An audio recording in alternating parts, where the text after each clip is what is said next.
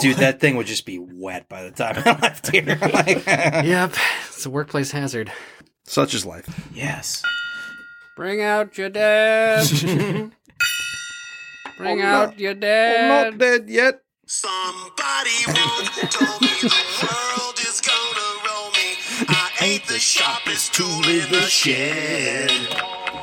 Okay. This is All good. right. Yeah. Cheers. I'm feeling fucking That was stoked good. up. Yeah. I'm ready to go. I needed that song to wake me up. But I was so getting good. Yeah. all the dark stuff that we've gone through. I was just like, it's sucking the You're a life kind out man, of me. Taylor. But now I feel reinvigorated.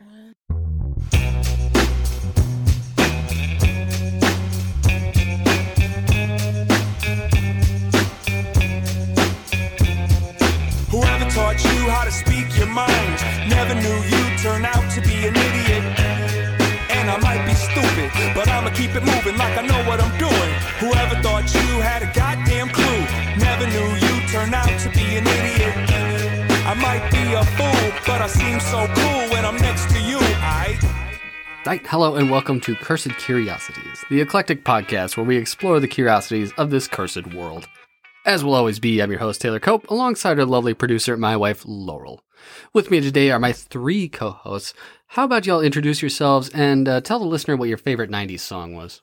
You know what it is for me, I think, and Mara hates it, but, well, it's a tie, actually, between How Bizarre and Mara gets so upset. We always do, like, a Sunday drive. Mm-hmm. You know, we go out to Detour 19 and, like, have a couple of beers and a burger, and, like, I always put on Sugar Ray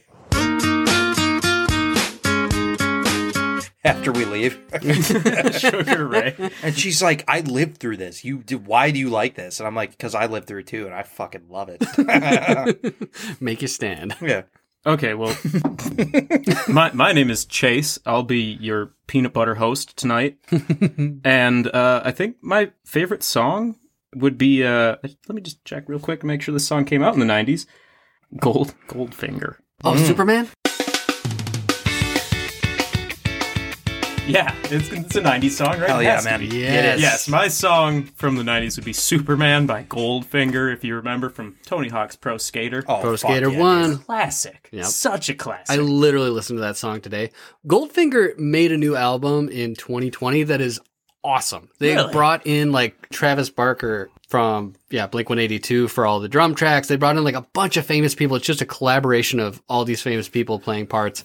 And the album honestly fucking just slaps front to back. That sounds excellent, dude. Yeah. I looked into it, and Hang Ups is the album that Superman came out on. It was 1998. Just Yeah. There it barely is. snuck in. But yeah, Never Look Back. That looks like their most recent album. I'm going to have to check that out. Mm-hmm. We were, what, 6 at the time? Yeah, because Tony Hawk Pro Skater came out in 99. Okay, well, let's not Oh, pretend sure, so like... it was on 1998. Yeah, you wouldn't know about that, Hank. It was kind of a 91 kid thing. Yeah, you probably... just leave. Hello, I'm Laurel. Hi, Thank Laurel. you for sharing, Chase. Thank you for sharing, Hank. You're welcome. I was born in 88, so Ew. I know. Baby. So I had some songs rolling around in my noggin here, but one that always jams, that was always awesome when it came on MTV, was Alanis Morissette. Oh, yes. You ought to know. Ironic? Or, Oh, you ought to shit. know? Yeah. You know, yeah, powerful, dude. Love Yeah. it. Love it. You ought to know. Love it. She's great. She really is. One of the finest products of Canada to ever come from. You know what? And Way everybody- better than Biebs, yeah. Everybody makes fun of Celine Dion, but, like, she should be in there, too, I think. I think so. And Gordon Lightfoot. He's a Canadian. Oh, yes. Yeah. Well, my name's Taylor, and oh man, favorite 90s tune? I was heavy into Backstreet Boys, and when that still comes on the radio, like, man, I don't care. The Way You Are, or wait, no, that's not the one. That way? That Way. I want it that way. Thank you. That Oh, way. I want it that way. Tell Yeah. me That why. comes on, I get a spirit that takes over my body, and I go all out. Ain't nothing but a heartbreak. Tell me why. I thought you were going to say Britney Spears. Oh, I did Britney have a Spears poster song. of her, and that You was. do have a poster. It's in this room. You know what? Oh, I do. Yeah. Toxic. Nice. Got it Toxic back. was a We banger. all had a poster of Britney Spears. No shame, bro. Who didn't cry looking out the window listening to Lucky? She cries all alone Because Oh, her no. dad It was sad. owned her. because her dad got her into a terrible legal arrangement Dude. that shouldn't even exist. When you think about it, like now that you can kind of like look back across that history, like, oh shit, that was kind of telling. That was a cry for help. Yeah, like fuck. Right. Baby, can't you see I'm calling? Oh no. Well, before we get to the content, we here on Cursed Curiosities like to do a segment called the palate cleanser. And I don't have a metaphor today, but we don't need one. What do you got, guys? Unfortunately, I forgot the great thing I was going to say, so I'm just going to freeball this one. We're gonna free ball. Have you ever? I remember what you were gonna say. Will you tell me? Don't you That just remember our jam session? That we just all sang that song. All-Star by We Smash all Mouth. sang Yeah, but the if it's song. included in it's going to be included in the intro. Like that doesn't seem appropriate. Not true. I recently was down by the Minnesota River. I listened to something interesting. I think not Graham Hancock. It was someone, I don't know, one of these guys that's like, hey, like some really crazy deluges happened, over the years. And I think he's right. Like, I think the Minnesota River probably was carved out by like one giant river that, I could see it. it was weird. I was like, I had listened to the podcast he was on, and he was like talking about how, I think it was like in the 70s, he like tripped on some acid, and he was looking, and he's like, why are the two bluffs equal? Mm-hmm. Like, how did this happen? And then I was down there the other day, and I was like, oh shit, yeah, that kind of makes sense. Yeah, I just needed a fresh pair of trippy eyes on the Right. scene. I was pretty baked.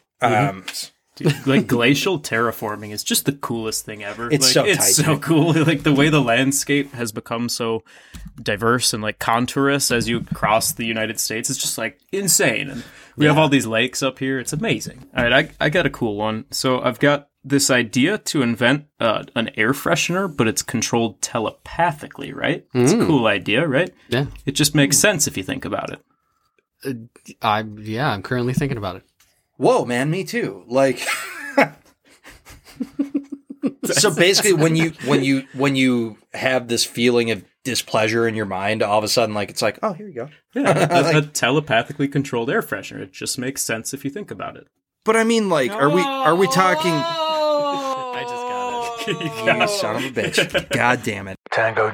Went over my head the first time, too. And frankly, I was really intrigued by the idea. I'm like, are we talking like a conscious thought or like a subconscious thought? Damn you, Cheech! It's I just a really wasn't ridiculous- considering the idea. Yeah, It's a like, ridiculous joke, right? you might be onto something though. It's a cool idea, though, right? Yeah.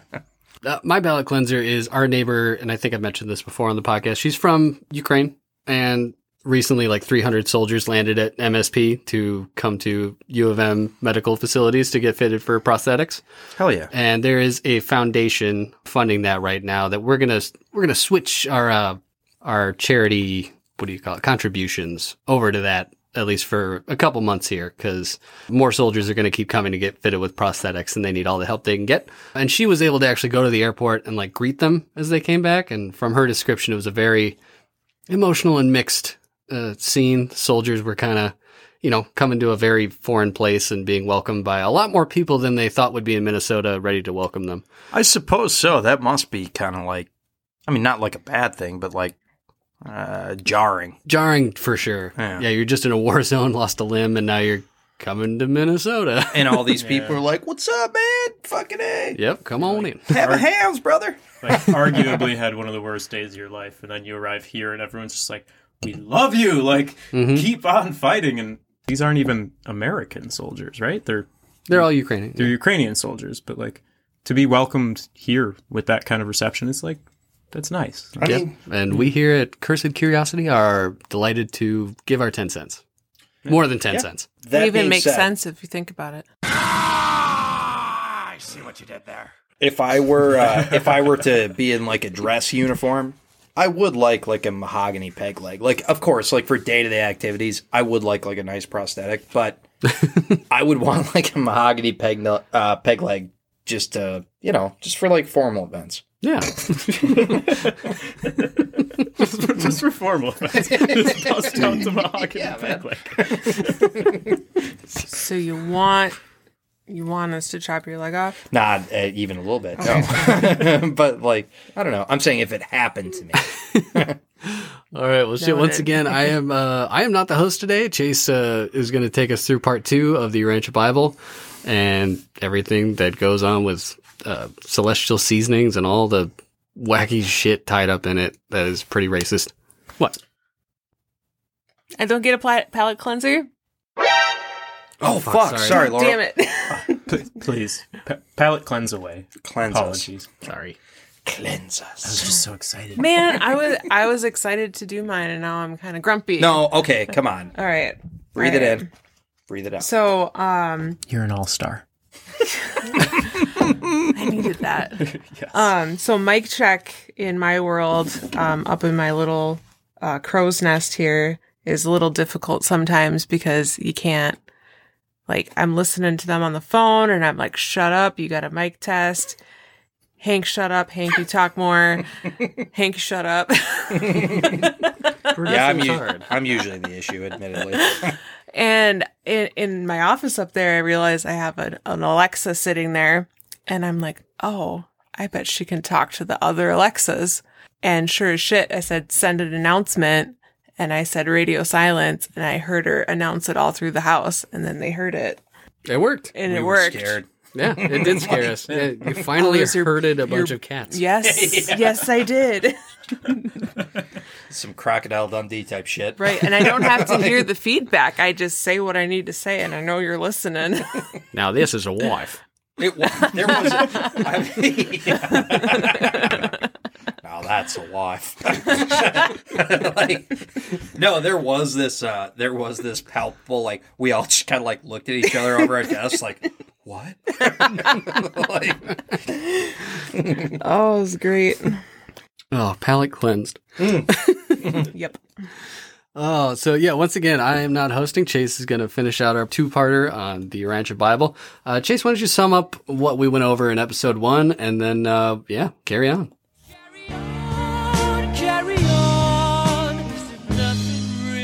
Yeah, I think I can do that. So last time we really focused on Mo Siegel and did a dive into some of the like racism and eugenics content that's present in the Urantia book, and kind of separated that from Celestial Seasonings in the end because they're not exactly together anymore. But in this episode, I want to really focus on the piece of literature itself and the story that follows that, and that kind of begins with the mystery of its origin. Where'd the book come from? Where indeed? Aliens. Well, the followers believe aliens. But, so, this mystery started to unravel back in the mid-90s. The book was first copywritten in 1955, and then in 1995, a United States jury found that the Urantia Foundation's renewal of the book's copyright was invalid. It's a pretty complicated court case, but I think we can sum it up pretty well. So, a woman named Kristen Mahara, I think I'm pronouncing that right, had been distributing a computerized version of the book because she was a follower of the faith. Then the Urantia Foundation sued her on the grounds that she had infringed upon their copyright. Oh, God. It's kind of funny, like the church is man. coming after you for spreading their Bible that should be spread freely. You whoa, think? whoa. Well, as you said in the first one, I mean, it's just so weird that they're so corporate. Yeah, And- It's a business Bible. hardcore corporate. Yeah. I mean, isn't evangelism kind of the idea of every religion? Oh, you'd want to spread. Ooh. You want to spread it, right? So, like, the idea of being like, whoa, you're spreading it too well. Right, yeah. copyright infringement. Yeah, to freely They have to disseminate groom you. the Yeah, like, materials, the biblical text, you'd think would be like smiled upon. They'd be like, Yeah, thanks for isn't- doing the Lord's work for us. Isn't the whole ideal of any religion to propagate it? Yes. Not this one. Apparently this not. one's about the bottom dollar, my friend. Sounds like bullshit to me. Like, One time, we successfully mated a bulldog with a Shih Tzu.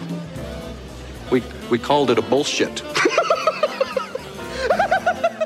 Yeah. No, we'll get into that a little bit. The whole copyright battle is a really interesting story.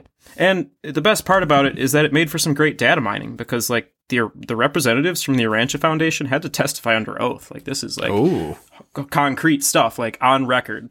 Nice. So the case essentially came down to issues of authorship. And here I'll quote directly from the Court of Appeals record on the case. Both parties believed that the words in the book were authored by non-human spiritual beings, described in terms such as the Divine Counselor, the Chief of the Corps of Super-Universe Personalities, and the Chief of the Archangels of Nebadon. These spiritual entities are thought to have delivered the teachings that were eventually assembled in the book through a patient of a Chicago psychiatrist, Dr. William Sadler. The parties also agree that Dr. Sadler formed a group of 5 or 6 followers called the Contact Commission. The commission began to pose specific questions to spiritual beings. The answers to these questions, as transmitted to the humans and arranged by them, became the Urantia Papers. And this last bit is just great. At some point, the manuscript containing the papers was intentionally destroyed. You know what? I got to tell you, What? that really painted like a kind of a creepy image in my mind. Like, Yeah. imagine the 70s. Imagine this doctor's wearing like horn-rimmed glasses. They can all smoke inside. And like, okay, here's what it comes down to for me. I mean, I am always the consummate skeptic, but at the same time, like, people don't really understand what skepticism means. I want to believe. Perhaps they did contact something. Mm-hmm. You know what I mean? Oh, but yeah. at the same time, of course they didn't. And you can never have solid proof. I'm a romantic, man. I just want to, I want to imagine that these 5 psychiatric patients. Was it just one psychiatric patient and then 5 other random people? Yeah, it's, Oh, damn it. it gets Okay. even weirder. Well, it's that like, kinda dispels there's that. there's one patient and like a group of like 30 people just monitoring and questioning the person. It gets weird. Okay. Oh, okay. This so- sounds bad. Never gets mind. real. Okay, Yeah. what I've been creating in my mind is not accurate at all. It sounds like. It gets strange. But so far, the Flying Spaghetti Monster has commissioned a focus group and then destroyed all the evidence? Yeah, of course, yeah, because you wouldn't want the original papers to exist, right? Because there might be some, like, flaw or something. I don't Maybe. see it that way. See, the romantic in me wants to believe that like they destroyed those papers because they were too powerful or like something like Sure. that. Lock You know what away I the mean? Ark of the Covenant because it's just too much for humans to know about. Yeah, you no- know? Top men. Nobody likes melting their face off. No. There's a big snake in the plane, Jock! Oh, that's just my pet snake, Reggie! I hate snakes, Jock! I hate them! Well, we'll What a great scene that is. learn even more about how this weird interrogation sort of thing happened. It's fun. All right, I'm scared, but lead me down the hallway with your flashlight. So, because a celestial alien cannot claim copyright of a literary work under United States law or any Earth law, I don't think, the Urantia Foundation originally lost this case, and then they appealed on the grounds that they were a proprietor and that this book was a work for hire, and eventually had the ruling overturned.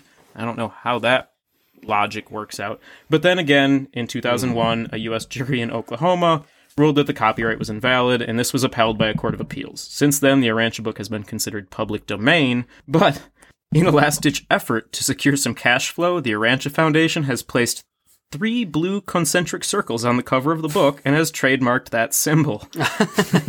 They claim that we are told that the symbol is the material emblem of the Trinity government. The circles were displayed as the banner of Michael, under which the Loyalists rallied when there was a war in heaven during the Lucifer Rebellion. But I have a conflicting claim from a website called withchrist.org. Cool. Okay. The 3 concentric circle symbol, known as the Banner of Michael, represents a modern-day Aryan Gnostic cult. Oh, great. Sweet. Yeah. Urantia followers reject the tenets of Orthodox Christianity, particularly canonicity, and thus cannot be considered Christian by any traditional definition. They go on further to say, as part of the larger Urantia Brotherhood, small groups of followers and societies engage in stealth-like activities to study the book and pledge themselves to disseminate its teachings. Is this a legitimate religion or a Satan-inspired cult? I was gonna say no paragraph should have Aryan and Brotherhood in the same Probably thing, not. and then you also added Well, the Luciferian Rebellion, is that just like a reference to Paradise Lost, which is not Oh, the dude. canonical Bible at all? This is going to be awesome. There's a whole section about paradise. Is in there? this. Yes. I love the book. Don't get me wrong. Like It's the one epic poem I actually enjoy. Okay. I hate epic poetry. I don't know much about this at all, but it seems like you'll have some good Oh, definitely. good input on this. Dude, Upton really wrote a beautiful piece of work there. But to claim that as well, and that's what happened with Lucifer. It's like, no, this was a dude in the mid 1800s that was drunk as fuck and was just like, this is how Lucifer fell from heaven. Let me paint Lucifer in a relatable manner, more or less. It's a great fucking book. I mean, it just to try and say the Luciferian rebellion, it's like, oh, you mean one drunkard's idea of what if the devil was cool? And I should mention here, when I said the Arancha Brotherhood, this website withchrist.org used that because the followers of this cult originally embraced the idea that they were a cult. They totally owned it. They were like, yeah, we're a cult, we're a brotherhood, and they embraced the eugenics and stuff. And now, just in recent years, they're trying to distance themselves from it. So they've scrubbed all words like that from their websites. They've gone through great lengths to just make it seem a little more approachable. All right, so we got another focus group together, and turns out this isn't popular anymore. People don't like cults. Weird. Cults aren't really trending right now on Twitter. Guys, we got to rebrand. Oh, goodness. We're a collective. Stop it.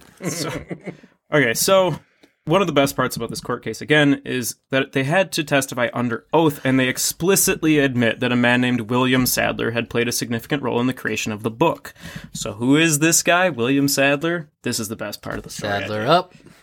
So, maybe unsurprisingly, Sadler has been described as a turn-of-the-century self-trained psychiatrist who has published 3 books about eugenics and had a deeply rooted racist philosophy. Okay, so what stood out there was self-trained. Yeah, he was self-trained. He and his wife ended up just doing it live. We'll do it live. Fuck it. Do it live. I'll write it and we'll do it live. Fucking thing sucks. They were psychiatrists in the early 1900s. We're talking 1905 or something. Let me get into his childhood or whatever, his backstory. Jungian or Freudian, would you say? Just wait. Okay. You're gonna love this. Okay. So, born in 1875, he grew up a native of Indiana. Sadler moved to Michigan as a teenager to work at the Battle Creek Sanitarium. There, he met the physician and health food promoter John Harvey Kellogg, co-inventor of cornflakes. Oh, no. Yeah. The jerk guy. Yeah. Yeah, so that's who became his original. Yeah, that was his original mentor, right? Was John Harvey Kellogg. Sadler married John's niece, Lena Kellogg, in 1897. Now, Dr. Kellogg is a Seventh-day Adventist. These are the people who think the next coming of Jesus is imminent. Dude has a pretty radical philosophy, which can be comically illustrated with his beliefs about sexuality. Dr. John Kellogg, believed that many of his patients' ailments were caused by sexual desires. According to him, masturbation alone could cause 39 different symptoms, including mood swings, bad posture, stiff joints, and epilepsy. Furthermore, he concluded that eating healthy, bland foods could curb your sexual desires, and thus, cornflakes were born. Yeah, the originator of fucking Frosted Flakes was supposed to be so boring that you didn't want to jerk off. No, Yeah, Frosted exactly. wasn't Frosted Flakes his brother though, who was like, "Fuck that! This is bullshit." But you kind of have a good idea with these cornflakes. I'm gonna put some sugar on them. It's gonna be nice. Oh, Frosty John's brother. Yeah, There was a great. Frosty John. I'm gonna glaze these. Yeah. There is a great drunk history on the Kellogg brothers. If no one knows about it, There was check one it that was out. cool though, right? Am I misremembering this? Someone stole something from the other one when they figured out that mold on bread that made the cornflakes. The mold on what? Mold on bread, and then you put it through a ringer in the morning, and little cornflakes would come out of there. I don't think that's how that works. I don't think that's how that works either. I'm sorry, but that does not make sense. Okay, now I gotta look it up. It's toasted cornmeal or something. I have no idea how cornflakes are made. I know it has sure. to deal with mold. I remember that. No, right. I'm sorry, but I'm very confused by what you just said. Well, to backtrack, I'm probably not explaining it very well. I think there was one brother who was cool, and then Yeah. there was who saw it as a business. Like, we can get a cheap breakfast product out to people. And then his brother was just like, they got to stop touching themselves. How do I do it? Dude, and you know what's crazy? I always want to fuck after a bowl of cornflakes. Just an aphrodisiac. They totally backfired. So he fucked that up. Like, Oh, man. Oh, here we go. I have it. A batch of wheat-based cereal dough was accidentally left out for an extended period of time, causing it to ferment. When rolled through a wringer, the slightly moldy dough produced perfect, large, thin flakes that became crispy and tasty in the oven. so it was like exactly how you described it? I think so. Okay, maybe Oh, I wasn't. yep, I I think wasn't so. No shit. describing Okay, it terribly. cool. No, thank you. Like, Just And like I rolling said- moldy bread. I was Yeah. absolutely That's wild. not trying to shoot you down. I just was like, I don't think that's how that works, but apparently It's it is. ridiculous. Like, This is like the late 1800s, early 1900s. Everything's fucked. These people believe that like cornflakes will stop you from masturbating. Like Truly the pinnacle of cursedness. What, you psychiatry. got a headache? Let's get some leeches. Right? Yeah. You need to see a psychiatrist. He's probably a eugenicist. Like just a heads up. Gastrointestinal problems. I got an eel guy. Eels. You ever tried tapeworms? Put some eels. Eels and escalators. might I jam an ice pick through your eye socket into your brain? It'll make you feel better. I'm only in town for one day, then I get back in my weird van and go do it everywhere else. Okay. Okay. Oh, don't worry, it won't hurt. Make you fine. Yeah. So Dr. Kellogg was Sadler's first mentor, and eventually he would study under Sigmund Freud himself No shit. for a solid year, just about. Of course. Of course, right? It's Sigmund Freud and John Kellogg are this guy's mentors. That's who he learned psychiatry under. Fucking Freud, dude. Like, what wow. a piece Freud of maybe shit. has some credibility. Kellogg does not. No, dude. You know what? Freud did? He made cocaine use ubiquitous throughout the aristocracy of Austria, Yes. Vienna especially. And it's like, when you look at it through that lens, you know, a guy comes in, he's like, I don't know, I keep having these dreams where there's like all these wolves in this tree, and I'm looking out my window and I'm so scared. And you know, Freud's like fucking ripping line. He's like, that means you want to fuck your mom, bro. And he's like, what? No, I don't know. This dream's weird. And he's like, no, bro, like here, try some of this.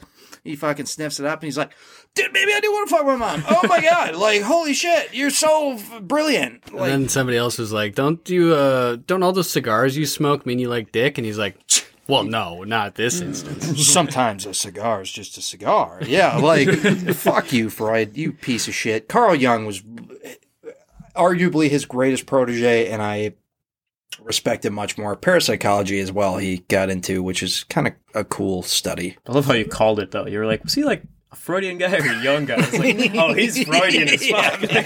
Like, he's crazy, Of man. course he was. Freud was good at stirring the pot in like a productive way, like just getting people to think outside the box. But like I guess- Kellogg, what the fuck? Yeah, right. Cornflakes and stuff. I'm not trying to fully shit on Freud here, but Freud. A Freudian slip. Freudian slip indeed. But I mean, goddamn, the guy he had some weird fucking ideas, and cocaine did not help them. So, those are this man's mentors, and eventually he would embark on his own studies that would lead us to the Urantia book. I'll quote a write-up here from culteducation.com. So, around 1911, a man in Sadler's apartment began having fits and spells at night. Eventually, he started speaking in other voices and revealed that he was a student visitor on an observation trip here from a far distant planet. William Sadler and his wife, Dr. Lena Sadler, had conversations with these voices for almost 10 years, while their adopted daughter, Christy, took notes. Just picture that. It's bushy. Your daughter's sitting there listening to just this man's ramblings while he's just saying nonsense, and you're like, Christy, write that down. I mean, Make yourself useful. yeah, I mean, consider this. Like, how would any of you respond to that? I There's think a this guy- man needed medical help. There's a guy that's staying with you that all of a sudden starts having seizures, and then he like starts talking in a weird voice and telling you weird shit. And then, yeah, like you say, like you commission your adopted daughter to write these things down. Like, just jot that down. He said something cool about like the purple race. Like, write it down. Yeah. I have a hard time imagining this where it's like, you just need to leave. It kind of discredits anything that she wrote down too. I mean, like, you've already got one piece of a game of telephone going on here now. It's like, now it's at the behest of your child note taker. It gets even worse. How old is this kid, by the way? Oh, I don't know. I didn't look into Christie's life too much. Yeah, it gets weirder though. So Okay. Christie's taking notes. Save all comments to In the 1920s, so over the 10 years that they were kind of recording some of this stuff, we get to the 1920s, and a group of friends eventually called the Forum put together a list of 4,000 questions for these beings. The Forum, which then had 30 members, closed their meetings to visitors and began to require a pledge of secrecy. Sadler instructed members not to publicize what they had learned, telling them that they had an incomplete picture of what was occurring. And lo and behold, a few weeks later, the sleeping man furiously wrote a manuscript that answered all their questions.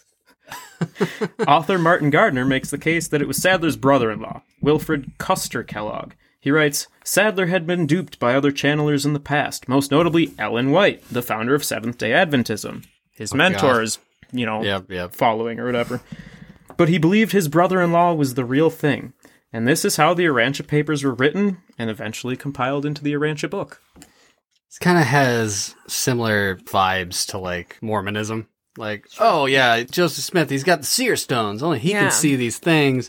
And he'll write it down for you, though. Don't worry about it. And we'll make a religion. It's fine. It's a different format. Yeah, right. Same thing. And the manuscript was afterwards destroyed. Yep. That's weird. Intentionally destroyed were the exact words. Not accidental. Well, it's too much for us mere mortals. So, and ask your questions, but nobody talk, and we'll come together later. Just I need like 30 days. Don't worry, we'll tell you what to think.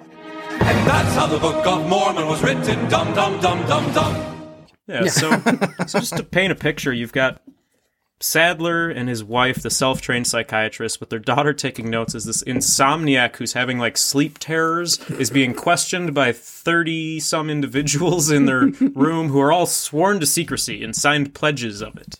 So that's not weird. That's not cultish, right? All right, but I will say this. It is impressive that they put together 4,000 prompts. It's a lot of questions. I don't think we could do that. Dude, they ended up with 2,097 pages of the Urantia book. So Jesus Christ. There's a lot of content there. I mean, okay, so obviously this is a bunch of fucking psychos, and I admonish them for doing these things, but strength of will, impressive. So they have 4,000 questions answered by an insomniac with sleep terrors, right? So, Sadler himself believed in the theory of race eugenics, and allegedly one of his favorite books was Madison Grant's The Passing of the Great Race. Oh, no. This book suggests that Nordic people are the ideal human race, and that getting rid of other races would cleanse society of the undesirables who crowd jails, hospitals, and insane asylums. Lena Sadler supported her husband in this, and once wrote that eugenics would eliminate at least 90% of crime. Insanity, feeble-mindedness, Moronism, and abnormal sexuality. Again, we get back to this weird sexuality thing that they learned from Kellogg. Right. Yeah. Not to mention many other forms of defectiveness and degeneracy. And this racial hygiene theory would be infamously echoed by Nazis just a couple decades later. Yep. These people may have inspired the Nazis. That's the craziest thing I thought. Like, damn. I mean, yeah, it all stems from somewhere. It has to. And back then, I guess, just, I don't know, people were more susceptible to this stuff. You know, there's not really a lot of fact-checking going on. You got a lot in your life that you just kind of put blind faith in. I suppose so, yeah. I mean, I don't know, we're lucky these days to be able to, I don't know, you come against a problem, suddenly you're like, okay, well, I need to know how this works, so we have these magical little boxes in our pockets that can basically tell us whatever we need to know. Like cornflakes. Much like cornflakes, yes. Yes. But no, I mean, like, yeah, you're living in 1910. I mean, what do? You go to a library, or like you go talk to someone who you respect as I don't know, like an enlightened individual, so to speak, you know? Yeah, I mean, your childhood education was just somebody hitting you. Yeah. Yeah, don't do that. Yeah, it was a simpler time. I mean, we're talking 110 years ago when, like, medicine, science, everything was so much more primitive. So just general understanding of the universe was at, like, a low point for the 20th century, without a doubt. Like, penicillin was, like, still, like, what, 14 years off at that point? Yeah. So, like, Good wild. use of moldy bread. a great use of moldy bread, yeah. Shall we continue? Please. Okay, so I think it's safe to say that many of Sadler and his wife's beliefs made it into the final translation of the book, especially considering this following bit. So William Sadler claimed himself that a divine counselor presented the ideas in a language called Uversa, which had to be translated into Salvington and then into Satania before it could be translated into English and communicated to a human being. So it had already been retranslated like 5 times before it made it to the Sleepy Man, who Sadler's daughter was writing notes about while these 30 people were interrogating him in a weird, nightmarish state. I don't know if you guys Look at my use- face. Like this. Laurel is scrunched. She is scrunching. The irony here, too, is not lost on me that, like, the people who would go on to invent a tea to help you sleep would be inspired by a man who was a terrible insomniac who was having night terrors. Right? Holy shit. It's ironic, isn't it? Really good Isn't point. that, like, Blew my mind like, there. mind-blowing? Yep. And isn't it ironic? Don't you think? Damn. Well, and They're like, we just, in his honor. In this man's honor, we want to help you get a good night's sleep. well, what was that? 3 or 4 languages I have never heard of. None of And them then- are real. Satania. I don't know if you guys have Come ever on, used man. Google Translate on like a piece of like foreign text, but you often get it wrong, and that's like the best software we got today. Yeah, So- this was 110 years ago. and then, There was and then no the final software. passage is through like a 10-year-old girl. Yeah, the final passage is like a... Okay, so ultimately it seems like the papers were just a significant way for William and Lena to push their views in hopes that they be adopted by either the scientific or religious communities, and unfortunately for us, they're succeeding in the latter. And I think that brings us to our first break, or our only break. All right. Well, yeah, this is just insanity. So I might quit tomorrow, actually. I'm just going to take a little breaky now. A little breaky for me. And then we're going to come back and I'm going to start the show over. Welcome back, everybody. We've focused on some of the racist eugenic stuff in pretty significant detail, and that was fun. But I figure we should probably dive into some of the more harmless, absurd features of this religion while we do a little herbal tea taste test. absolutely. A few of us are enjoying ourselves a fine glass of Sleepy Time Throat Tamer. Our throats are feeling quite feral, so in this It's moment, too hot. we're looking for a bit of tameness. Yeah, you gotta tame your throat. Yeah, it is quite warm still. Your throat give ever it some get out time. of line? Your throat ever just doing things and you need to rein it in a little. You know? Yeah. Yeah. You Bring it hit it back. with some throat tamer. Coat it with a little bit of licorice and slippery elm bark. I stirred mine with one chopstick. You can really taste the slippery elm bark, I think. It really comes out on the aftertaste, on the exhale. I don't even know how to describe that. It's nice. It'll soothe you to sleep. I think there's chamomile in it too, which is like, it'll make you tired. Mm-hmm. So, Yeah, right. I never sleep. I never get tired. As my good friend Nas once said, I never sleep because sleep is the cousin of death. All right, Chase, what else we got? okay, so I think just kind of for the rest of this thing, I'd like to quote from the analysis of author and editor DJ Moore. And then if we want to look into any particular section of the Arancha book more, we can just do it. I have it open here. So Absolutely. let's just start with, like, the reason I'm using this man's analysis is because reading through the book itself is just insane. It doesn't mean anything. Let me read you one passage here first. It comes from page 24, so it's not very far into it, and it's labeled Higher Personalities of the Infinite Spirit. Okay. Okay. So here's a quote from the book. Solitary messengers, circuit supervisors, census directors, and personal aides are characterized by the possession of tremendous amounts of anti-gravity. The solitary messengers are without known general headquarters. They roam the universe of universes. The universe circuit supervisors and the census directors maintain headquarters on the capitals of the super-universes. The personal aides of the Infinite Spirit are stationed on the central Isle of Light. The associate inspectors and the assigned sentinels are respectively stationed on the capitals of the local universes and on the capitals of their component systems. Graduate guides are resident in the Havana universe and function on all its billion worlds. Most of these higher personalities have stations in the local universes, but they are not organically attached to the administrations of the evolutionary realms. That's it. That was exponentially insane. My right? God. Like, dude, when you first started reading it, I was like, okay, yeah, sure. And then it's just like...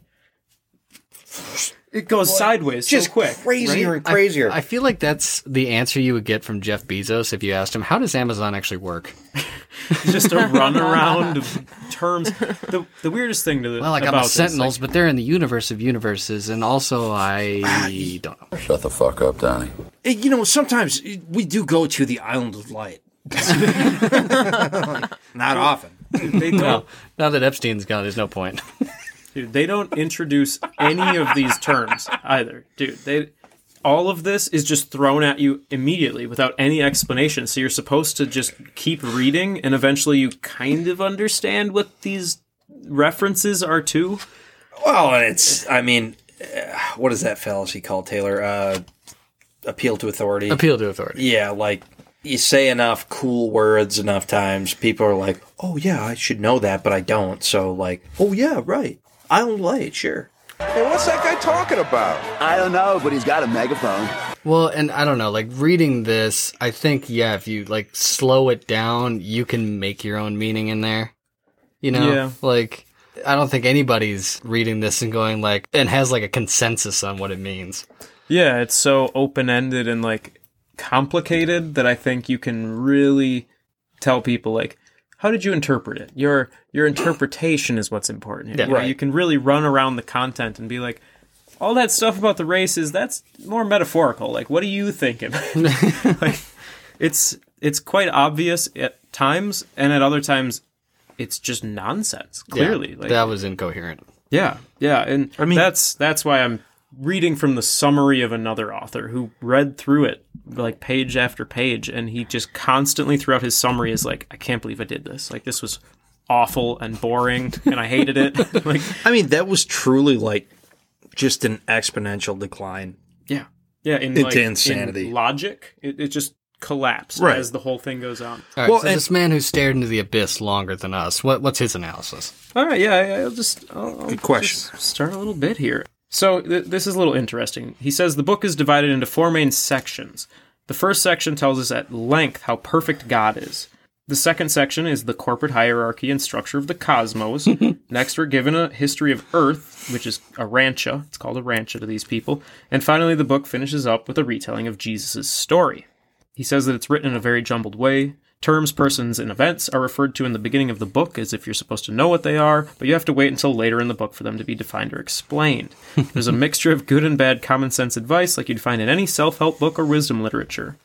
The authors consider philosophy to be superior to science for some reason, and the book sometimes tells us things like the word salary is derived from the word salt. Thanks, aliens, but if you're going to go out of your way to give us a message, tell us something we don't already know. I was going to say, like, that is true. Like, yeah, absolutely. It's true. Like, it's just not exactly profound knowledge, you know? And, like, what's the... Well, this has a lot of parallels to, like, Q drops and QAnon. And if you don't know what a Q drop is, it was the cryptic messages that Q would post online. And then people would pick them apart in their own special ways.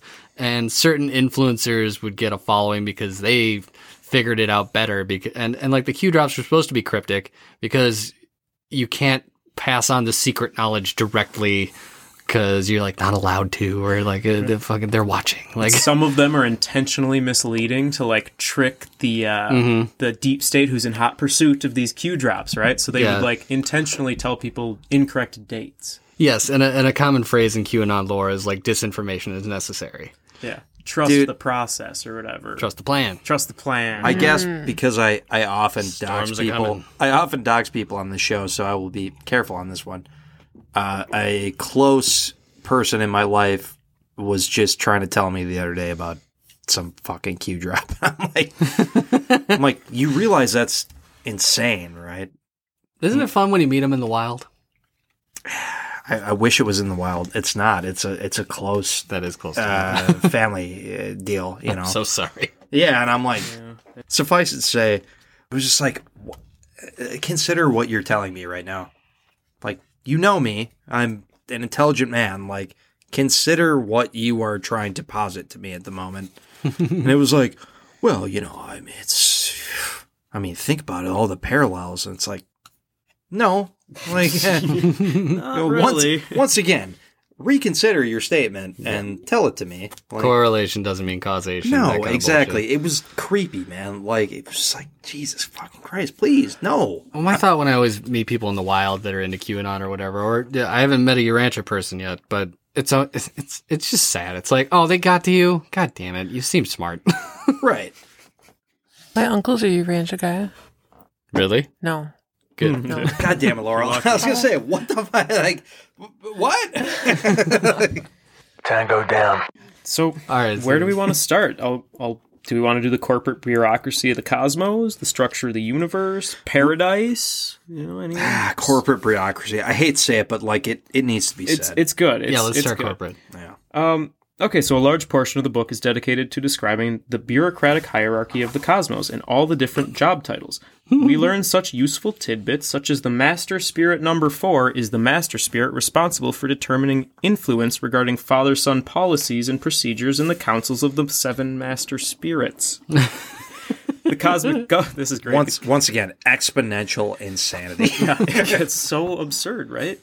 This is great, though. The cosmic government happens to have 3 branches. They are the executive branch, the judicial branch, and the deliberative branch. Oh, go figure. It's the United States government. Yeah. And go figure, someone in Chicago in the early 1900s figured the cosmic government was probably structured the same way as the U.S. Washi was an alien, dude. You didn't know that? Oh, yeah. Isn't that great? Super duper! That's nice! Way to go! Neato, gang! Yes! Boy! Ed, that was good news.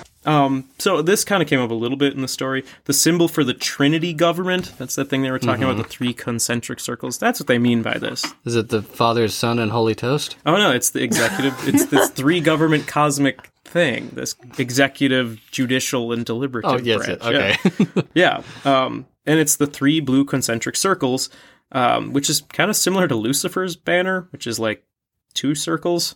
I don't know. It's weird. like an infinity symbol with the cross coming up, and yeah.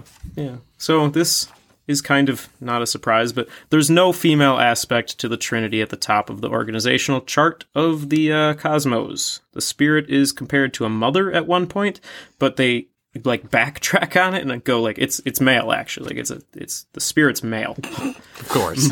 Mothers do get mentioned further down the corporate ladder, but overall women are largely absent. This is a man's universe after all. Vagina. So That's bullshit. Yeah. not surprising considering these people were just the worst. It's right? 1920s. They trusted a misogyny. little girl to Yeah. write their life story. Yeah, Good poor Christy. point. Yeah. Poor Yeah. Christy Sadler. She was adopted too, so I imagine like weird dynamic there with her crazy parents. But Yeah. poor Christy. Yeah. Were they looking for a daughter or a slave? A lab assistant. Yeah. They needed Someone, an I unpaid bet, intern. I bet she was the only orphan who could write Probably, yeah. at the time. We need an intern to scribble down these weird ramblings. Do you think she like Oliver Twisted it, where she was like, "Hello, I'm the smart one of the orphanarium. Honey, you'll never believe it. We scooped a good one. She can read and write. Can you scoot over? I cannot. She appears to be docile." Like this. So this is pretty cool. While trying to read through the Urantia book, I stumbled upon this same stuff that this author DJ Moore touches on, but we are told God is energy in one place, God is love in another. We're told light without heat is a non-spiritual manifestation of the deities. It also goes into the difference between the Father, the Son, and the infinite Spirit, not the Holy Spirit. Not for the these Holy people. Toast? They're mainly the same.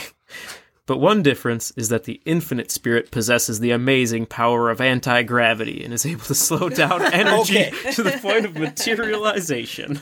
Okay, I know I sound like a broken record right now, but like every fucking statement from these people, it starts out and you're like, oh, okay, that's kind of interesting. The craziness is literally, it's like an exponential curve. Yeah. It's like by the end of that, I didn't even know how that statement was going to end, but I'm like, I know it's going to be fucking insane. The powers of anti-gravity, dude. Of course. The infinite spirit. This is how they hook people. This melts your brain, and when you put it back together, it's put back together just wrong enough to understand that. Like, yeah. Yes, exactly. It's like just nonsensical enough to maybe hook you and be like, wow, I don't know if I understand this, so it must be so deep. It must be so complex and profound that I'm intrigued or something. Just put my head back in this microwave and give it one more read. Right? It's so absurd. Should we continue? Do you guys want to get to the structure of the universe? Yes, sir, I do. Wait. This is how the universe is structured. Satania? Yep, that's what we're getting to. That's what it is? All right, yeah. Cool. So let's dive in. So the planet on which we live is Urantia. Our system is Satania. Mm-hmm. Our constellation is Norlatiadek. Okay. Our local universe is called Nebadon, the creation of the creator's son named Michael, who incarnated as Jesus of Nazareth.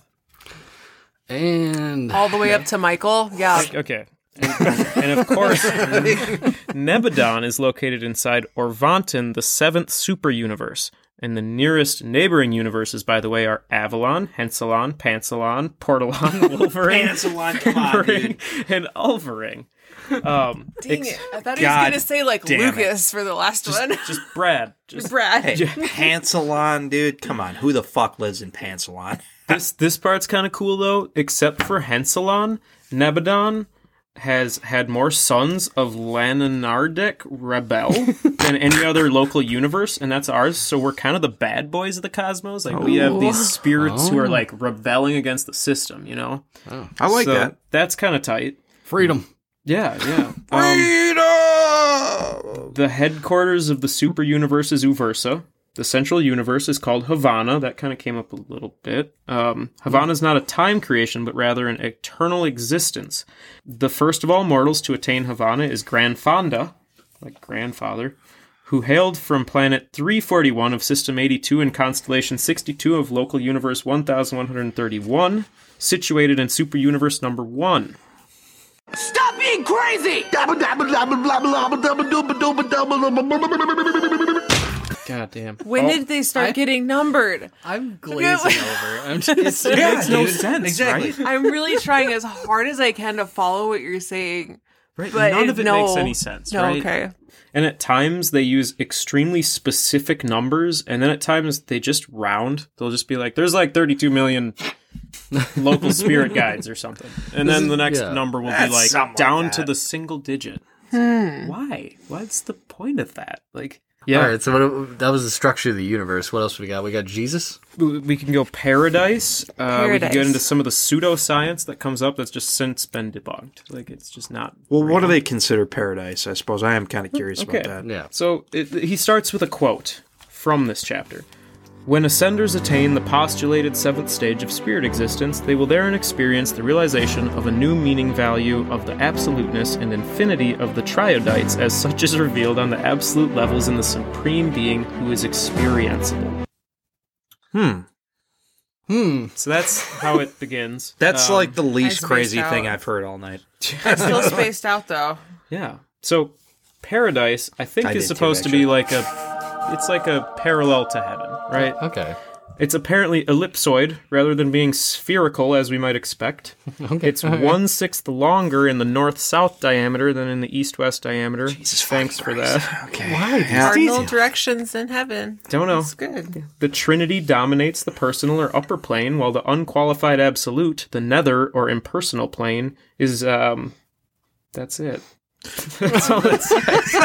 The Trinity dominates the personal or upper plane, while the unqualified absolute, the nether or impersonal plane. Okay, so the unqualified absolute This is gets the bottom chunks. Of This is the paradise. shittiest grifter of all time. I'm amazed you divined that was the bottom of it. Yeah, I'm really kind of at a loss here. The more you read, it's just like, whoa, dude.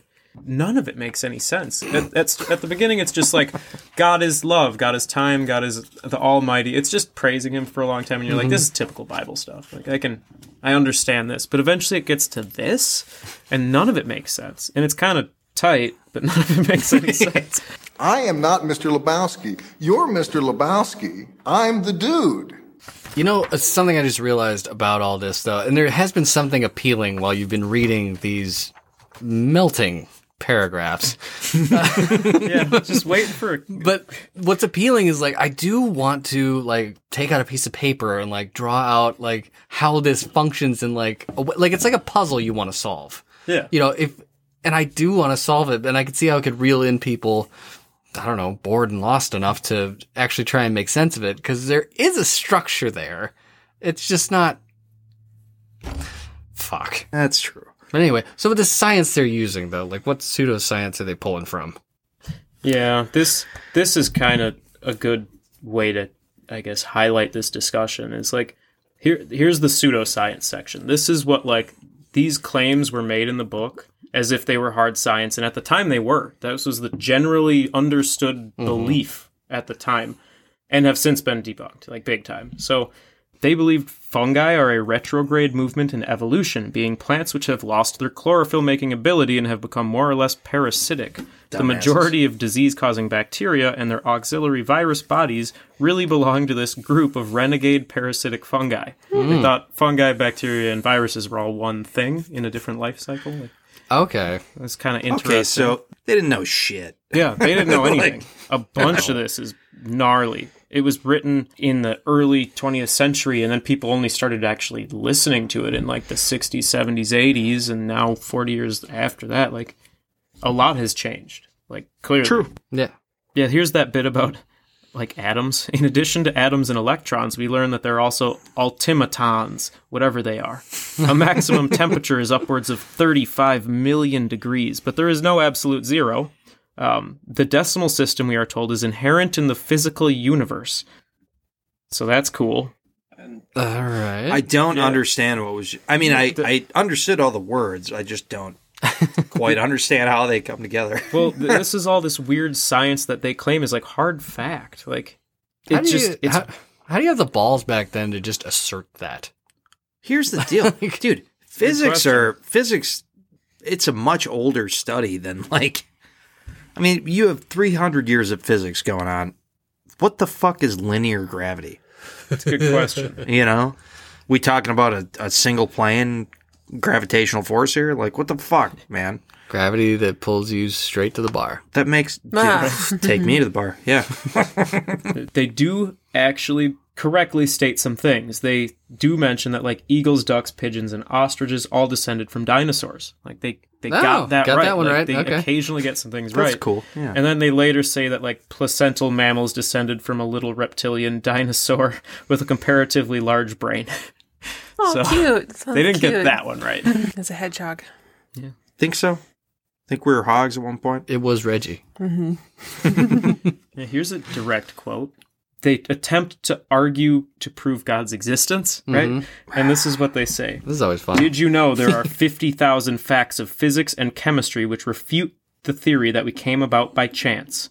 50,000, huh? 50,000. They do not go on to give you those 50,000 When they facts or claims. They just tell you that and say, like, that's it. That proves it. Like, 4,000, 50,000. It's like, describe them to me. like, just give me a hint. Yeah. Just a little taste of what that's like. Here, have some tea. All right, let's get into Sorry. why we're so evil. So we're told that your small and insignificant planet is of local universe concern simply because it is the mortal home world of Jesus of Nazareth. Ours, Arantia, is the only planet in the universe visited by a creator son. Most planets would welcome him, but we didn't because we're evil. So, Arantia is more conflict-prone than normal. Regular worlds advance through education rather than conflict. The divine plan for us was to become more spirit-responsive, but the plan failed. Uh-oh. Yeah. And the reason that failed is we're told our planet sucks because we were in an experiment. Adam didn't adhere to the original plan, which meant that our spirit of brotherhood is lacking, and our father Michael was slow to condemn us. He should have destroyed us, but he couldn't because we're his children. So he didn't, because, I don't know. So we were fucked from the get-go, it sounds like. Yeah, there was a moment where, like, God told some guy to kill his kids, and that was us, and he decided not to, and now we're evil because of that, or whatever. We were given a beautiful gift, we took a dump on it, and we're forever cursed. Here's a nice little last bit, too. What we think is music isn't real music. We stopped progressing musically because Adam and Eve died.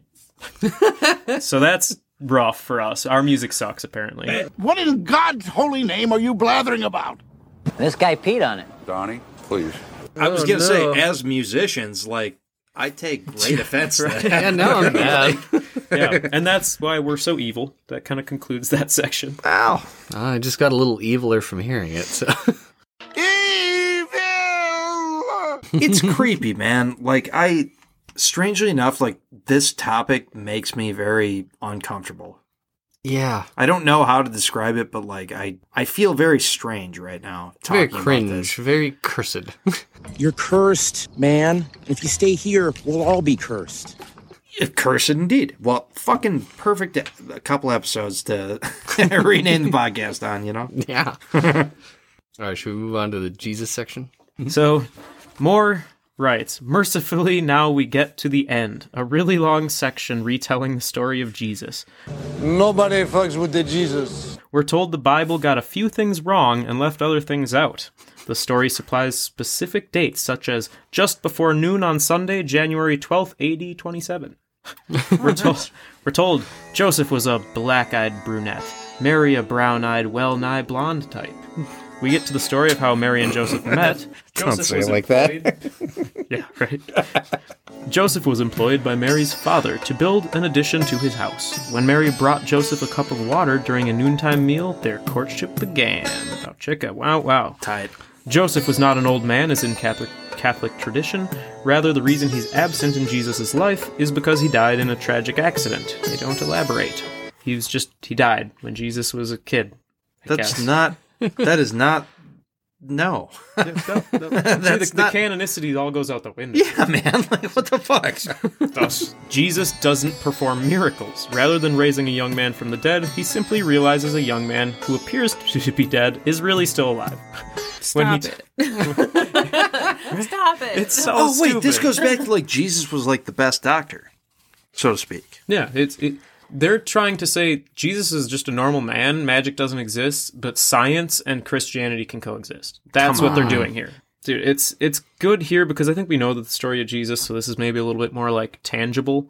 But when he tells his disciples where to cast their nets to catch fish, it wasn't a miracle. Jesus just happened to know where there were fish. He's a really good fisherman, yeah. Isn't that great? Yeah. The resurrection his of laser Jesus eyes. was spiritual rather than physical in nature. He didn't resurrect. People just carried his teachings, his name, and he was metaphorically resurrected in that way. He actually died. He didn't come back from that. Okay, you know what? All right. Jesus didn't have nail marks in his hands after he resurrected, like the gospel story says. So he did resurrect, but he didn't have nail marks. They kind of doubled back on that one. Wait, so he was both dead and he was undead? Yeah. They say he didn't resurrect, but they also say that after he came back from the dead, he didn't have nail marks on his hands. So cool. Like, he didn't resurrect, but, like, when he did. But when he did, he didn't have the nails. That was stupid, yeah. These remind me of, like, somebody on cocaine at a party who corners you and just, like, tells you the truth about 9/11. Yeah. And they just throw in random shit like, there was fucking thermite. And they, like, grab you by the collar and they're like, listen, man, building fucking 7, all right?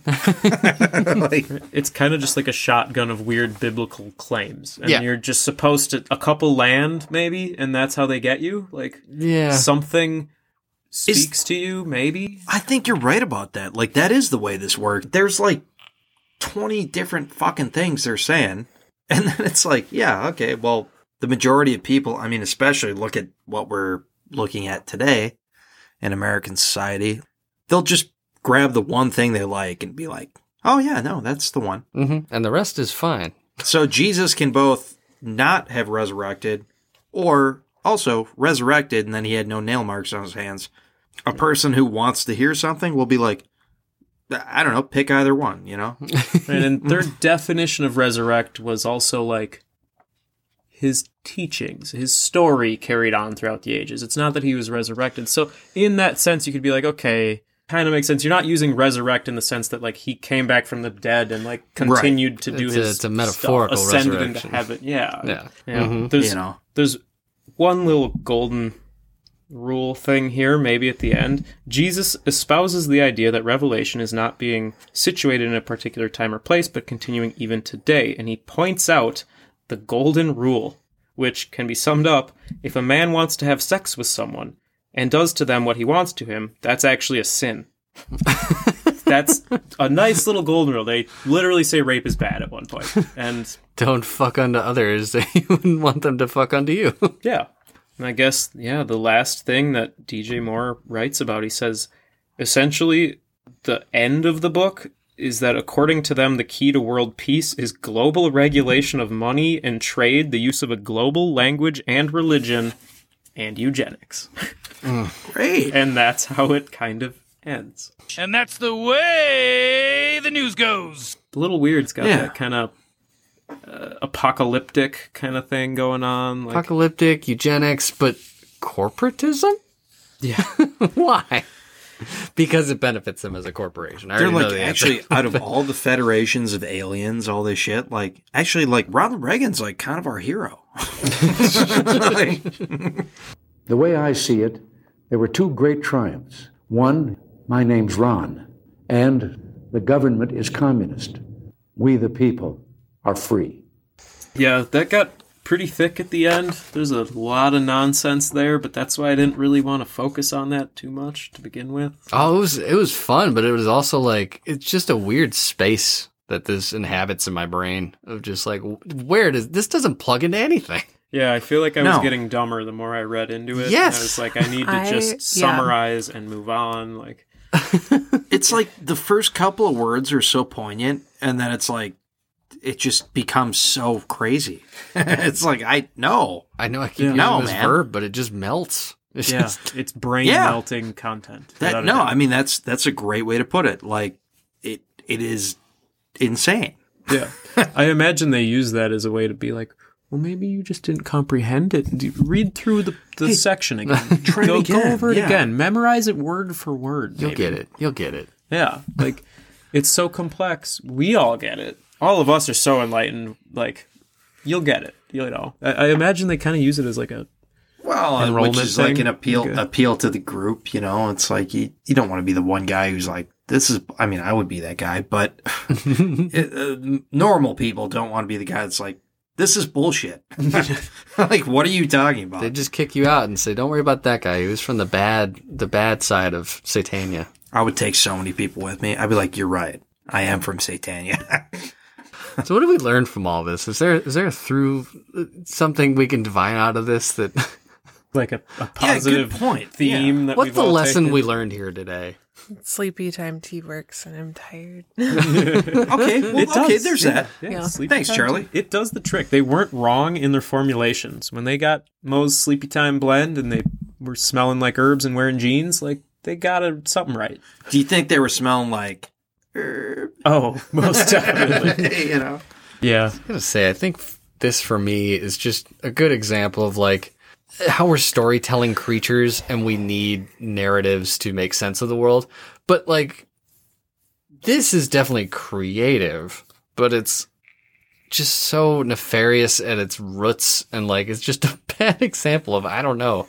Like, I'm trying to wrap this all up in a bow here, but no, it's a mess. I don't think there's a way to do so. No, when you're trying to make a story to make life make sense in the universe and whatever, like, I just don't know how you go to this one. You remember when we were kids? And it's almost harder to make this than like looking into it actually scientifically. Yeah, the way I see it, T, like what you're trying to wrap a bow around is, remember when we were kids, you put like cornstarch in water and then it's a non-Newtonian fluid. So like, you know, the more you push, apply pressure, the harder it gets or whatever. Mm-hmm. Yep. you're trying to tie up a bow around something that like needs constant like I don't know pressure upon it.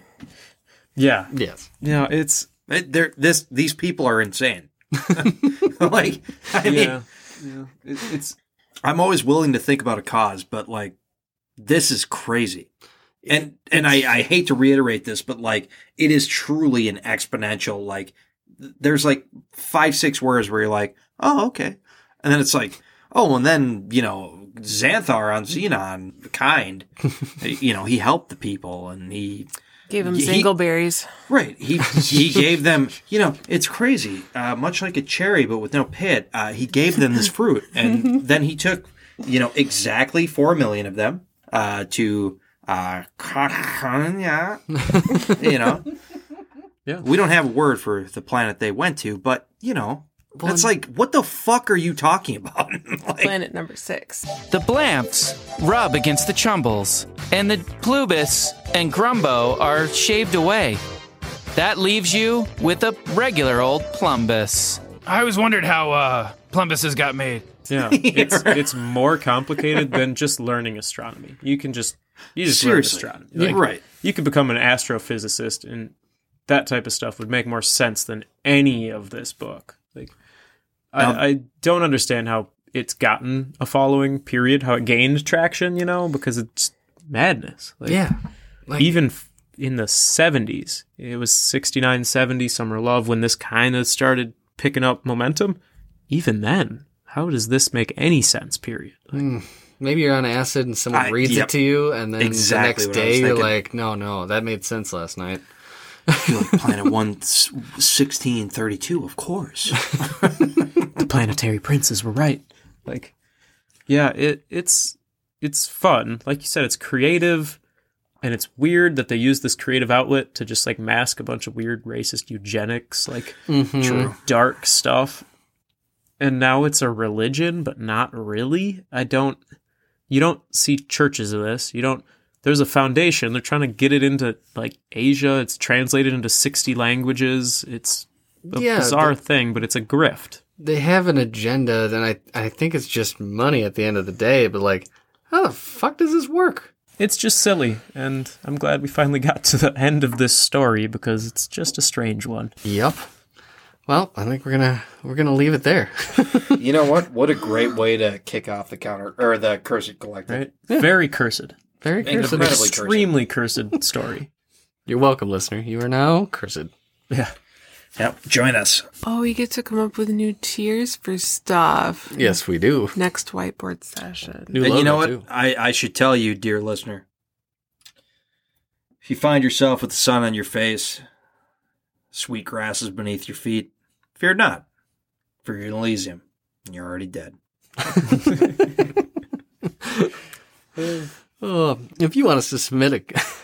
That was beautiful. No, that was beautiful. I don't know what that was, but it was gorgeous. You know what? I'm going to cut the intro from the first one. And paste it in here. I'm going to paste it in here. If you want to submit a cursed curiosity for us to make an episode about, you can do that by emailing us suggestions at cursedcuriositypod@gmail.com. You can also find, harass, and DM me on Twitter, both at Cope Taylor, Cope is spelled K-O-P-E, and the show's Twitter is at cursedcuriositypod. All sources and show notes can be found at cursedcuriosity.com. Check us out on Patreon and subscribe for just $3 a month to gain access to bonus episodes, like all of the Debuncle ones that will be going behind the paywall soon. You can get a shout out on air and many other perks. Our producer is the lovely Laurel. Our theme song, Idiot, is written and performed by Atmosphere, courtesy of Ryan Sayers Entertainment. Thanks for listening. Much love to the listener, and until next time, stay curious, check your sources, and fuck this melted book. Holy fuck, yes. Woo! Very nice. Whoever taught you how to speak your mind never knew you'd turn out to be an idiot. And I might be stupid, but I'ma keep it moving like I know what I'm doing. Whoever thought you had a goddamn clue never knew you'd turn out to be an idiot. I might be a fool, but I seem so cool when I'm next to you, aight?